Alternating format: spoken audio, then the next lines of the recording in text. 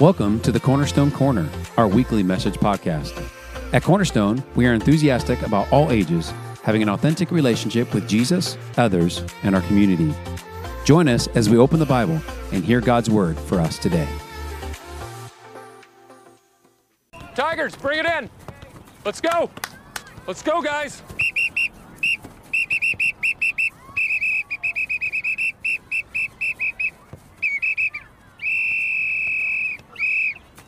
All right, Tigers. Let's get ready to play, huh? I don't want to see any laziness there, okay?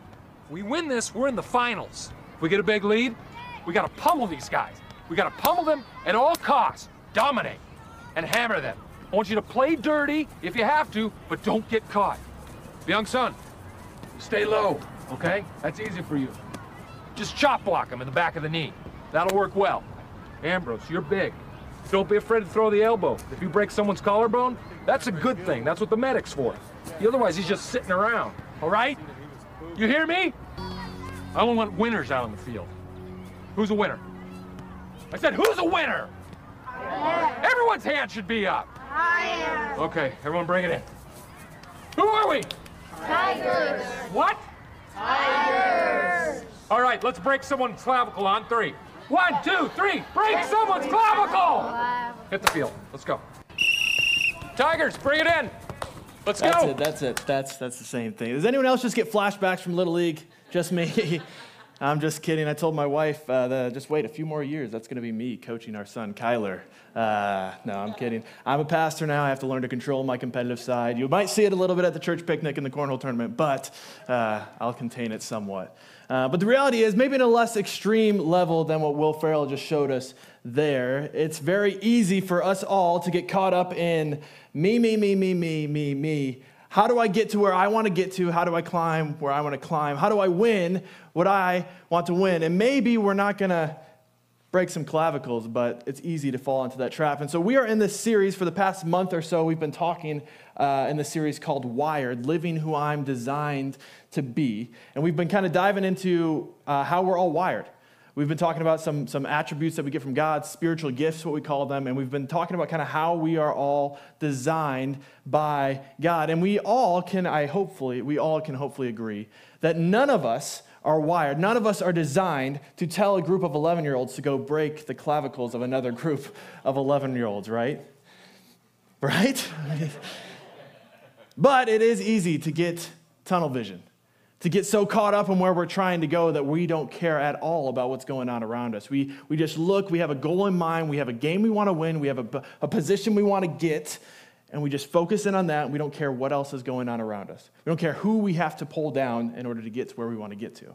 And I come from the sports world. I had the chance to play college basketball. I have the chance to help coach college basketball now. And phrases like no mercy, step on their throats, kick them while they're down, figuratively speaking, of course, were phrases that I not only heard, but I said. And I'm a pastor, and I said those things. Or I had the chance to work in kind of the corporate business world for a little bit, and if I'm being completely honest, which I'm going to try to be as honest as possible, if I'm being completely honest, very early on into this working in this business world, this competitive, fast-paced world, I felt pressure internally from myself to climb the ladder, the corporate ladder, to chase that promotion, to chase that title, to pursue that pay raise, right?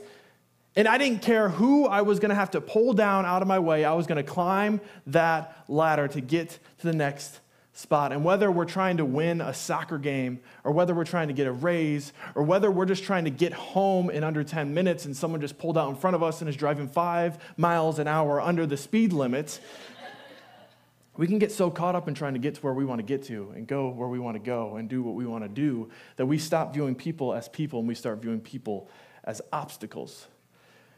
And if I already said if I'm being honest, I'm going to be honest the whole time. Let's just say that. I know a lot of you haven't heard me speak before, and so I just want to put something out here right away. I am not the smartest person in the world. My wife just said amen. I'm not even the smartest person in this room, but I know 2 things when it comes to viewing people as obstacles. One, if we're trying to be relational, whether you're an introvert and you need to be relational with just a couple people and keep your circle small, Or whether you're an extreme extrovert and you just love meeting people and you want to meet as many people as possible and just talk and talk and talk. I know that an effective way to be relational is not to view people as obstacles. In fact, viewing people as obstacles could actually be detrimental as you're trying to build relationships with people. And here at Cornerstone, relationship is at our core. So it's hard to say that if we're viewing the very people we're trying to have a relationship with as obstacles. And the second thing is now I've read this collection of books called the Bible a few times, but even when I was first starting out and I didn't even know what I was reading, there was a theme that kept happening over and over and over again. And time after time after time, whether I was just starting out or even as I read today, there's something that continues to happen. And over again, we see what people view as obstacles, God so often sees as opportunity. Where people see obstacles, God sees opportunities. And I noticed whether it's a physical obstacle stopping you from getting to where you want to go, I think of this guy named Moses and the Israelite people who were escaping slavery in Egypt. And as they were running away, there was this giant body of water that was stopping them from getting from where they were to where they needed to go to be free. And God saw that obstacle and viewed it as an opportunity to show his power and his faithfulness by parting the seas and getting them to freedom. Or I think of time and time again when Jesus was walking this earth, people could be viewed as obstacles in his life, but he so often saw that as an opportunity. And I think of a time in Jesus' life when he was actually with his disciples, his group of friends. They were traveling to this guy named Jairus' house, and Jairus was leading him to his house because his daughter was sick and dying. So it wasn't like they were just on their way to Chick-fil-A for lunch. They were going to save this girl's life, and Jesus had been working miracles and healing, and so there were always these crowds around him of people trying to get his attention. And as they're on their way to save this little girl's life, there's this woman who had been bleeding for 7 years that crawls up to Jesus just to grab his cloak, and she's healed from the bleeding from 7 years. And what could be viewed as an obstacle, something stopping Jesus from getting to where he's going, he takes as an opportunity. And he searches for this woman and says, "Who touched me?" And he tells this woman what healed her. He says, "Your faith is what healed you." Jesus took that obstacle and viewed it as an opportunity to show this woman that it was her faith. And even a step further, and this story isn't actually even the main story that we're going to be talking about today, but I just like it. This story, so when Jesus arrives at Jairus' house, the little girl, the daughter of Jairus, is pronounced dead. But when Jesus walks away from that house, the little girl is alive and well, an obstacle that Jesus takes as an opportunity. And I think that that's important for us to recognize, obstacles and opportunities. God's tendency to view obstacles as opportunities as we head into today's topic.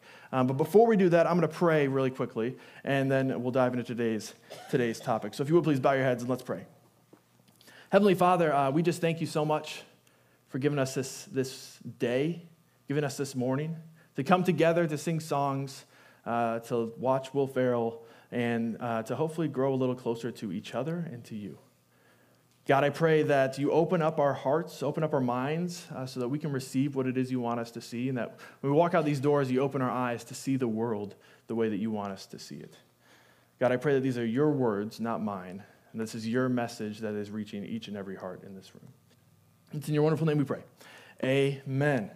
Amen. So we've been talking about wired living, who I'm designed to be, and today our topic is going to be that we all are wired for mercy. Everyone say wired for mercy. Good job. I like to have I don't like talking to people, I like talking with people. That was good. Good job. Wired for mercy. And we're going to be talking about the spiritual gift of mercy. And when I think of mercy, I started researching a little bit of what is mercy. I've heard it a lot, but I don't really know exactly what it is. And so I started researching it a little bit, and I went on Google, which is about as far as I can research sometimes, and I discovered that we are actually all designed to be merciful. We're all designed. We have an area in our brain called the anterior insular cortex. Everyone say anterior insular cortex. Just kidding. But you can take that and show it off to your friends. You learn something new. There's an area in our brain that actually controls the compassion and empathy that we feel, and it's this thing that triggers us to then motivates us to action. This anterior insular cortex feels these feelings. It's the part of our brain that's triggered when we see that sad dog commercial that says, like, for a cup of coffee a day, you can feed this family of dogs or something like that, and we just get emotional. We want to call, pick up the phone. Or when we're watching a movie like Karate Kid or like Hoosiers, and we're cheering, and the underdog is like, we want the underdog to win, right? Because we have this trigger in our brain, the anterior insular cortex, that's wired, each and every one of us, to feel this kind of mercy. And so when I think of what that actually is, what is mercy, I think of one, playing Little League Baseball, the mercy rule. Anyone know what that is? It's when a team is beating another team so bad that you're just like, we're going to call this a game because we can't take anymore. Or I think of, I was working as a camp counselor one summer for a summer camp, and we would play paintball. Paintball was one of the games, and with middle school boys, playing paintball is a treat, I tell you what. But there was this rule that the campsite had, and what it was is if you got so close to an opponent, if you were to sneak behind them and be very close to them, within about a few feet of them, you had to give them a chance of what they called mercy. And so you had to yell mercy so that you wouldn't then give a giant welt in their back from like 3 inches away. And so like you'd sneak up and then you'd yell mercy, and if they put their hands up, you just walk them to the jail and they would be out. But it was mercy. Or when I think of mercy, I think of this time when I was playing Kick the Can. Anyone play Kick the Can in here growing up in the neighborhood? As when I was growing up, we would play Kick the Can. I don't know if this is actually how you play. I've explained this story before, and people are like, that's not how you play Kick the Can. This is how we played in the neighborhood that I grew up in. And we were playing Kick the Can, and the way we would play is there was this cone that we would call the can, and it would be set up in the middle of like a couple yards. And then there would be one person that was trying to tag people, and everyone else would go hide. And then the goal was then for someone to go run and kick the can. And once someone kicked the can, everyone yelled, kick the can. And once you hear that, you have to run to base without getting tagged. And if you get tagged, you lose and you're it the next time. And so I was hiding with one of my neighbor friends. Her name was Casey. And we were hiding kind of behind these bushes. And the can was out there. And we have both decided we're just going to hide. We're not going to try to kick the can. We're going to try to hide and get to base. Because the person that was like 4 years older than us, a lot faster than us, and had no problem pushing us over instead of just tagging us. And so we decided we're just going to hide behind this bush. When we hear kick the can, we're going to get up and we're going to run. And so we're hiding there, we're quiet. And you know, if you've ever played neighborhood games growing up as a kid, you know the silence of just trying to hear the person that is it. And so we're sitting there behind this bush, and all we hear, and it's faint distant, it probably wasn't that far, but it felt like it was miles and miles away, and we hear, kick the can! We look at each other, like, okay, it's go time. We got to go. Because this is the other thing, if no one gets tagged and you're the last person to the base, then you lose, you're it. And so we knew we had to get there, but we had to get there without getting tagged.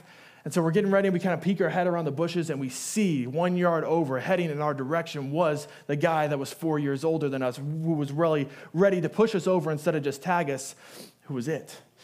So we get up and we start running, and there's something that I left out at the beginning that you should know about me. When I was younger, I was about half the size that I am now, but my head was about twice as big. My dad actually called me a bobblehead growing up.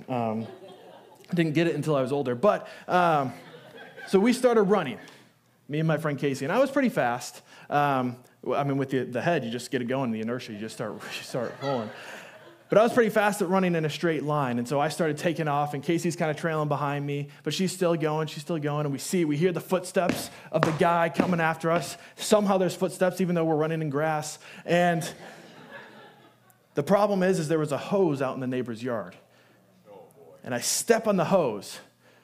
And what for a normal kid would just be a little bit of a stumble, and then they keep going. For me, with my giant head, it was a little bit of a stumble, and then my weight just took me right down, smack to the ground, face covered in dirt and grass. It just, the taste of defeat tasted a lot like dirt and grass, if I'm being honest.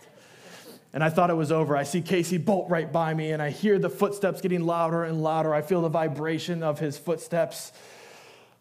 And then out of nowhere, as I'm looking back at the guy, I feel someone tugging me. Ryan, come on. Casey had turned around and saw that I'd fallen over. She turned around, risked her own life to then pick me up and get me going.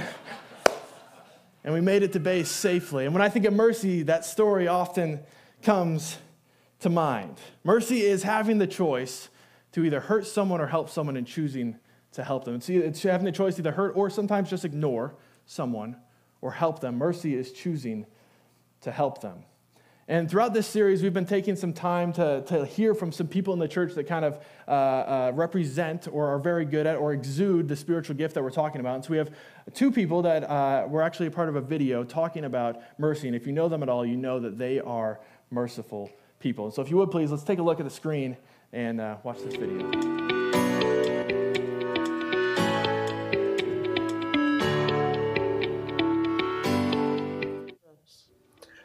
I don't know about you, but I've been affirmed over and over again by trusted people that I feel deeply.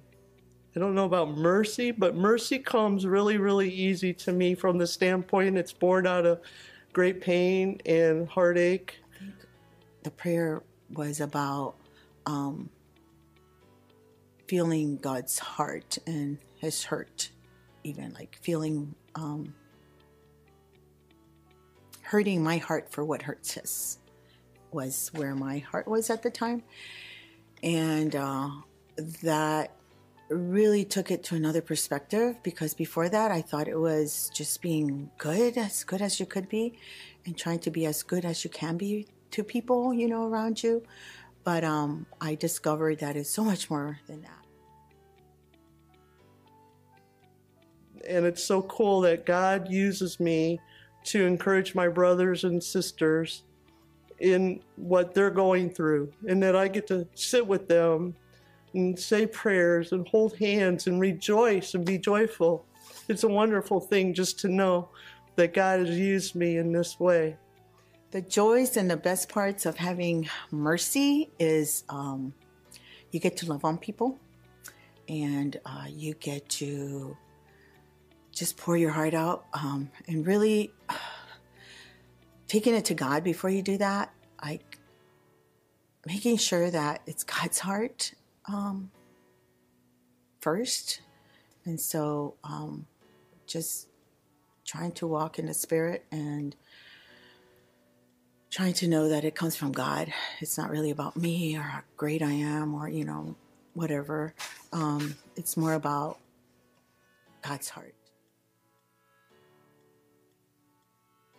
The pitfalls, it's really hard for me if I'm not disciplined and taking good care of me. I can be a lot to people. I can be obnoxious, I can be loud, I can be that clanging gong.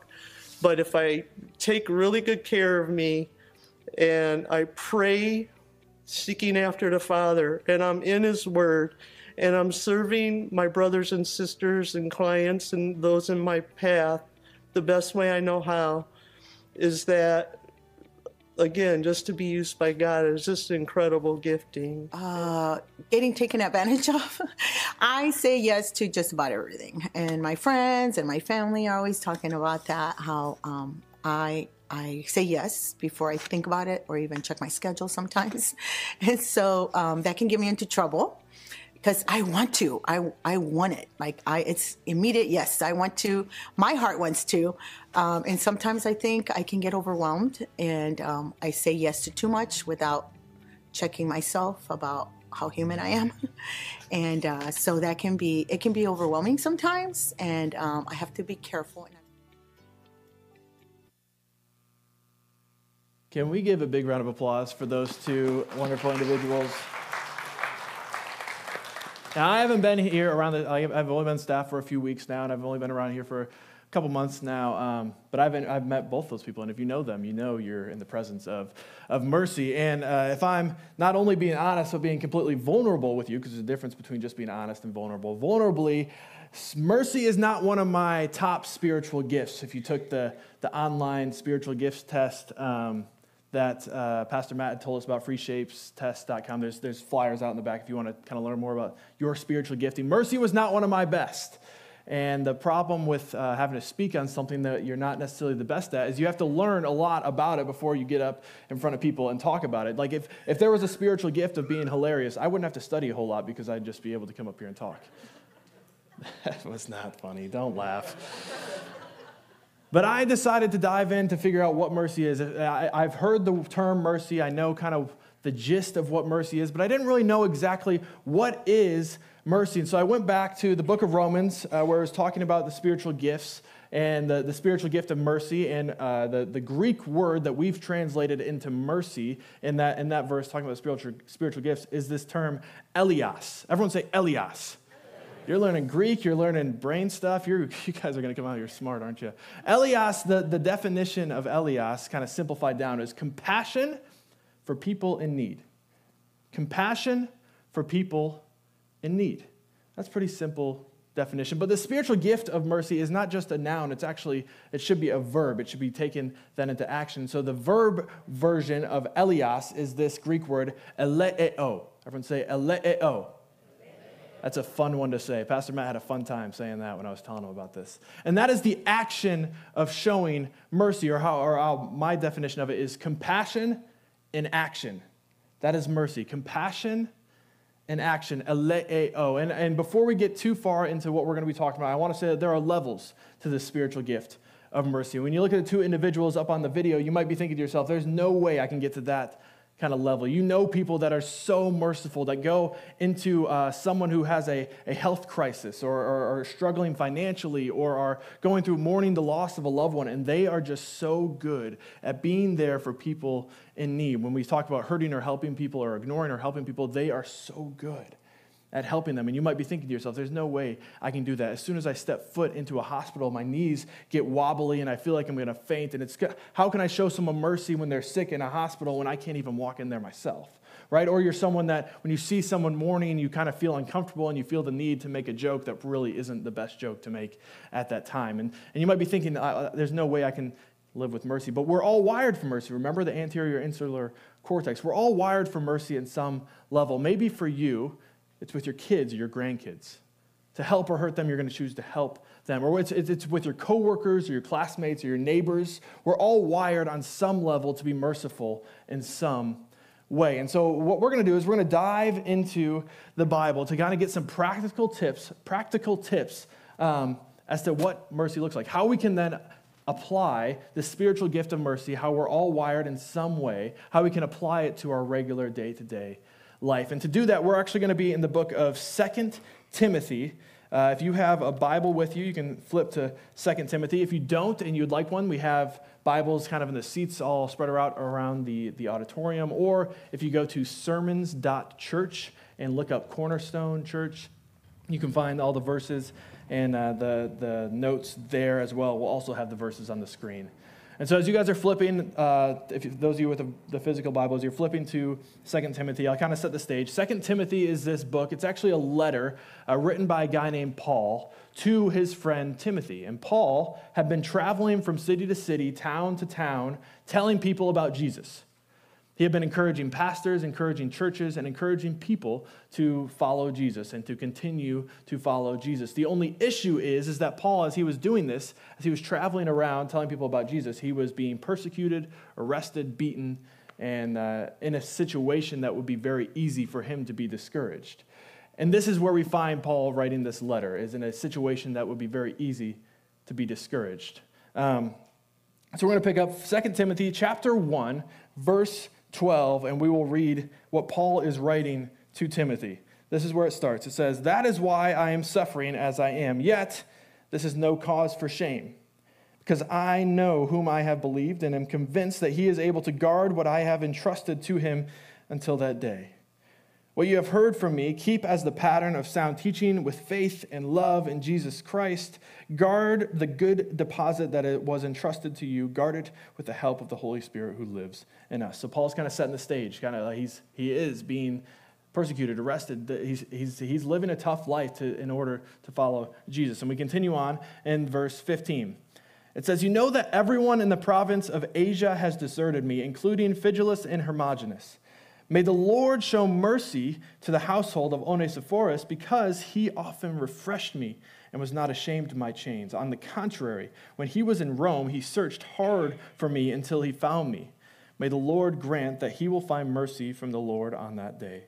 You know very well in how many ways he has helped me in Ephesus." And so the person we're going to be studying, we're going to be looking at, we're going to be taking practical advice from is this guy named Onesiphorus. I'm not going to make you say that word because it took me about 3 weeks to figure out how to actually pronounce the Greek version. Onesiphorus, and you might be thinking, Ryan, he was in 2 sentences in the Bible.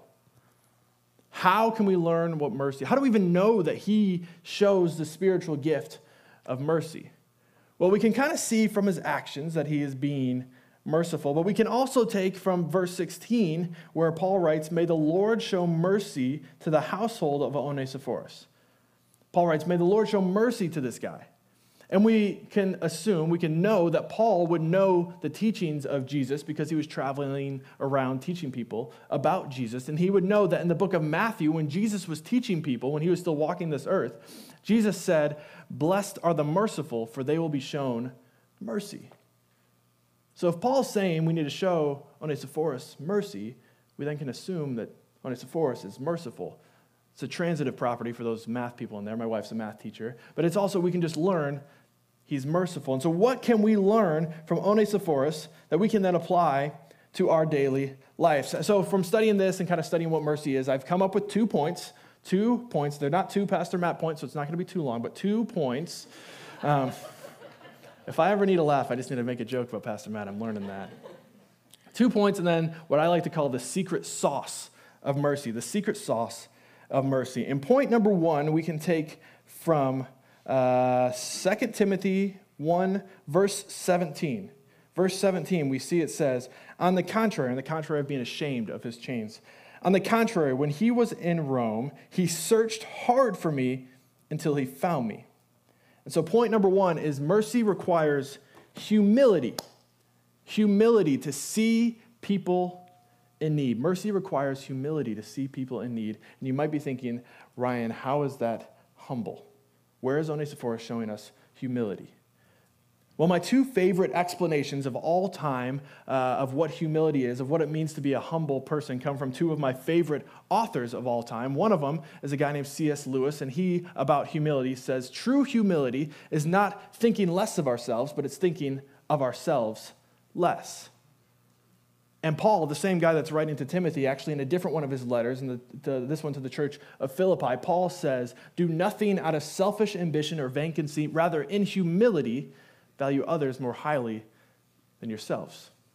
Each of you not looking out for your own interests, but for each of you for the interests of others. Humility is not necessarily this thing of saying, I'm not that great. Look, we've seen people that are humble people that are, we think humility, oh, I'm not that great, I'm all right, I'm not that funny. But true humility is not actually thinking less of ourselves, it's thinking of ourselves less. It's intentionally taking our eyes off of ourselves and searching for other people. It's getting that tunnel vision toward our goal, like I was talking about at the beginning, me, and taking that away so that we can then search for anyone who's out there in need, someone who might come across our path, someone who might be in a distance, but we might need to make a part of our path. Humility is intentionally taking our eyes off of ourselves and searching for other people. And we can see Onesiphorus decides to intentionally take his eyes off of himself and his own needs. And Paul writes he searched hard for him until he found him. Onesiphorus searched hard for Paul. He took his eyes off of himself to then search for Paul. Mercy requires humility to see people in need. Point number 2 actually comes from verse 16 and 18, and it's kind of a two-part point. But I wanted to keep it as one point because they kind of go hand in hand, but they're 2 parts. And it's verse 16. It says, it says, he often refreshed me and was not ashamed of my chains. And then in verse 18, we pick up, and you know in how many ways he helped me in Ephesus. And so we can see that Onesiphorus refreshed Paul, or some translations, and some of the Greek translation can also be revived Paul, to bring back to life, refreshed or revived him. And he also helped him. And so when we see Onesiphorus showing mercy, we also can look back in that book of Romans that we've been kind of using as our main verse for this series that I got the Greek word eleos from. And when it talks about mercy, it actually says, if it is mercy, if your gift is mercy, do it cheerfully. And that reminded me of what Onesiphorus must be doing. Because it's pretty hard to refresh someone when you're down in the dumps, right? It's hard to help someone when you're pouting about having to do it. So we can assume that Onesiphorus is not only helping or refreshing Paul, but he's doing it cheerfully. And when I think of someone helping, showing mercy to someone cheerfully, I think of a time where I got to go to the Dominican Republic on a mission trip with my college basketball team. And what we were doing was we would play against their professional teams at night, but during the day we would host these basketball camps in this village. And there was these outdoor courts, but we'd have kids from towns miles and miles away all coming to this court to come play basketball and go through this camp. And there was this one little kid that I really connected with. And he always wore like a Steph Curry jersey or a Steph Curry shirt. And for those of you who don't know who Steph Curry is, he's a basketball player. And so I always called him Little Curry, because he likes Steph Curry. And he would then call me Big Curry because I like to eat. And so Little Curry, by the end of the week, I felt this real connection with him, and I knew that I wasn't going to probably be going back to this village anytime soon, at least. So I didn't know if I'd ever see him again, but I wanted to leave him with something more than just a memory of me. And so I decided I was going to give him my shoes, because I had actually Steph Curry Under Armour shoes that I was playing basketball with, and I knew he was a Steph Curry fan. And I also looked at his shoes, and they were just kind of old, beaten up, holes in them. His feet were too big for them. Shoes. They were literally, at one of his shoes, his toes were coming out of the front. He couldn't cut too hard on the basketball court because his shoe would just break. And so the last day that we're there, we're finishing up, we're giving hugs, taking pictures and all that stuff, saying goodbyes. I get my shoes and I walk over to Little Curry and I say, hey, I want to give you these shoes. You can have them. Just have my shoes. And in a moment that I thought I was being merciful, in a moment that I thought I was being super nice and I was going to make this kid's day, I hand him the shoes, and he gives me a look that's kind of confused. He gives me a look that's kind of like confused, but also I don't want to upset him. You know that look? And he says to me, I already have shoes. But my friend right over there, and I look over where he's pointing, there's a kid running around shooting baskets, and he has no shoes on at all. And he said, my friend right over there doesn't have any shoes. Would you be mad if I give him these shoes? And I was like, oh, in awe of this little kid's mercy. And I don't even remember what I said. I think I just fumbled around words, but eventually it got to, yes, you can give him shoes. And the smile on this kid's face, on Little Curry's face, the kid who's giving up these shoes, and he runs over to his friend, and there's just this joy, this infectious joy for him to give him up shoes, give his friend shoes, give up the shoes that he got. And when I think of cheerful mercy, when I think of what Onesiphorus is doing for Paul to refresh him, I think of the refreshing that Little Curry did for his friend, that Little Curry did for me, that he did for anyone who was watching. Mercy requires cheerful courage. The second part to that is courage. And we can see that Onesiphorus was not ashamed of his chains, of Paul's chains. You could also say he was not afraid of his chains, because Onesiphorus knew that just being seen with Paul, because Paul was known for traveling around telling people about Jesus, getting arrested, persecuted. Onesiphorus knew that just to be seen with Paul had detrimental ramifications for his reputation, for his safety. He could have been thrown in prison just by being seen with him. But the courage that he had was to not only be seen with him, but to then help him in Ephesus, to then refresh him wherever he saw him. It takes courage to show mercy sometimes. Mercy requires cheerful courage to help people in need. So the last part, the secret sauce to mercy, we can kind of look at the entire second half of Paul's writing of what he's talking about. When he talks about the province of Asia and Phygelus and Hermogenes, and we pick up there, we can see kind of what the secret sauce is. In 2 Timothy 1:15, we see that Paul writes to Timothy, you know that everyone in the province of Asia has deserted me, including Phygelus and Hermogenes. They deserted Paul. Each and every one of them, we say mercy is compassion in action. Each and every one of them had conditions to their compassion. They have what I like to call conditional compassion. I'll help you if. I would feel bad for you, but.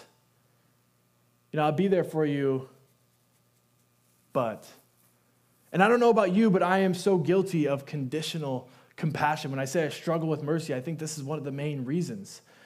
I say things like, I would feel bad for you losing your job, but I see what you do on social media every night, and I see what you're doing, and I know you show up late to work, so you kind of asked for it. I don't really feel bad for you. Or I would bring you a meal because I know your family's struggling, but if you post about it and people see that I'm with you, I don't really know what that's going to do to my reputation. Or if you call me and I don't answer and I'm going to pick up the phone, or I just hit the button on the side and kind of send it to voicemail because I just don't have the energy. Can I tell you that sometimes the most effective form of mercy that we can show someone is to pick up the phone? Sometimes the only thing someone is in need of is an ear to talk to. But yet so often, me personally, I have this conditional compassion because I think I would answer the phone, but then they're going to ask me for this, or then I'm going to have to do this, or I just don't have the energy for that. I put conditions to my compassion, and we see that that's what the province of Asia, the people in the province of Asia, that's what Hermogenes and Phygelus do. But we see Onesiphorus doesn't, and that's the secret sauce. The most Christ-like form of mercy is unconditional. The secret sauce to mercy is that it is unconditional compassion in action. It's unconditional. And before we dive too much into what unconditional compassion looks like, I want to say this first. There's a difference between mercy as unconditional compassion in action, but saying no to someone's requests, and conditional compassion. There's a difference between conditional compassion and mercy. Sometimes the most effective thing you can do for someone is to say no to their request and give them something else instead. There needs to be no conditions to our compassion, but there needs to be discernment toward our action, what we are to do. Does that make sense? Because I didn't want you to think that mercy is just saying, yeah, whenever someone asks me to do something, or whenever someone, we heard in the video, she said, sometimes I can feel like I'm being taken advantage of because I just say yes, yes, yes. Mercy isn't just saying yes to everything when someone's in need. Mercy is, yes, always having compassion, but having discernment toward what does that action actually look like. That means you, me, the church, people. To live out a merciful life doesn't mean we have to say yes to everything. I just wanted to put that out there because it was easy for me to think as I was studying and kind of learning more that I just had to say yes to everything. And that's not necessarily what I'm saying. But I am saying is that our compassion can be unconditional. And sometimes that means that our compassion can be uncomfortable.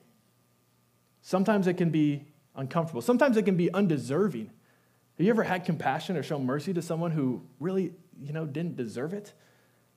Sometimes compassion can be undeserving, unconditional. Sometimes it can be unpopular. I don't think Onesiphorus was probably going to be the most popular guy in his village by hanging out with a guy who was in prison. But sometimes mercy is unpopular compassion in action. Mercy is unconditional compassion in action. That's the secret sauce. And so to recap kind of what we've been talking about, and the worship team, you guys can come on and head on up to recap what we've been talking about. We're all wired for mercy in some way. It's in our brain. It's also, if we're following Jesus, it's in our hearts. We're all wired to be merciful in some way, shape, or form, and there's different levels to it, and that's okay. If you are wired for mercy, if you are someone that's like that, it's not easy to do, but it comes easier to me, man, go full tilt, as Pastor Matt would say. Go all in, because we are in a world that is in need of merciful people. And if it's not your gift, not your gifting, you're not very strong in mercy, you are wired for it in some way, but just take a step. How can I be just a little bit more merciful, and then try to just keep getting better, because our world, your circle, your home, your family, your work, your school, your community needs merciful people. And so before we get into the song, and if you want to play, you can play, I wanted to recognize that there's probably someone in the room that's saying, Ryan, I would love to be more merciful. Yeah, of course, I would love to show people mercy. But if I'm being honest, I have struggles of my own. I have burdens of my own that I'm trying to carry, and I can't show someone else mercy. I can't help someone with their struggles when I'm overwhelmed with my own. And to that, I just say, I see you and I'm sorry. Because it's real. It's hard to help someone with their burdens when you're trying to carry your own and make it through with your own. That's real and that's valid. But I'll also add that Jesus actually says, when he's teaching and he's walking on this earth, he says, my burden is light, or my yoke is easy and my burden is light. And Peter, one of Jesus' disciples, one of his closest friends, writes to us and he says, cast all of your anxieties onto him because he cares about you. Cast all of your burdens onto him because he cares about you.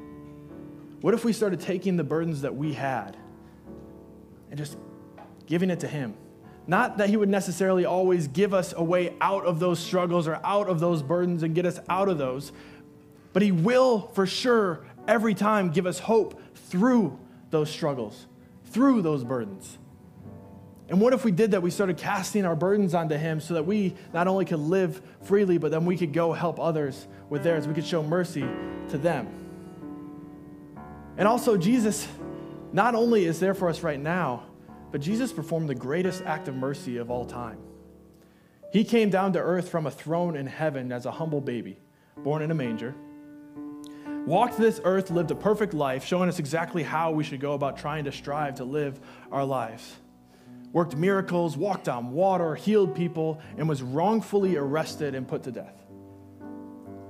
And as he was going through the process of being arrested and being hung up on a cross, there is no doubt in my mind that he could have tried to defend himself. He could have ran away. As he's hanging up on the cross, he could have got down. He'd done crazier miracles throughout his life.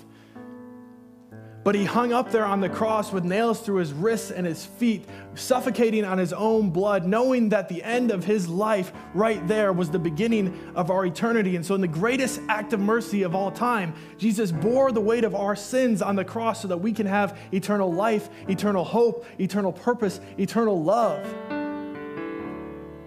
And he rose from the grave 3 days later so that we could have all of that in the greatest act of mercy of all time. What if we let that moment, the greatest act of mercy of all time, fuel our hearts so that we could go out into our world, into our communities, into our circles, and be more merciful? What if when we left here today, there was a flood of mercy that just took over our communities, that took over our workplaces, that took over our schools, that took over our homes, our own hearts?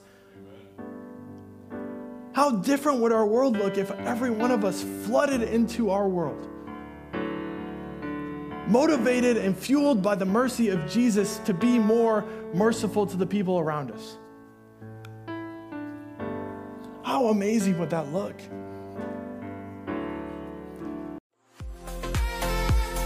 Well, we pray that you enjoyed the message today. We pray that it was challenging and that the Spirit has stirred something new in you today. Have a blessed week.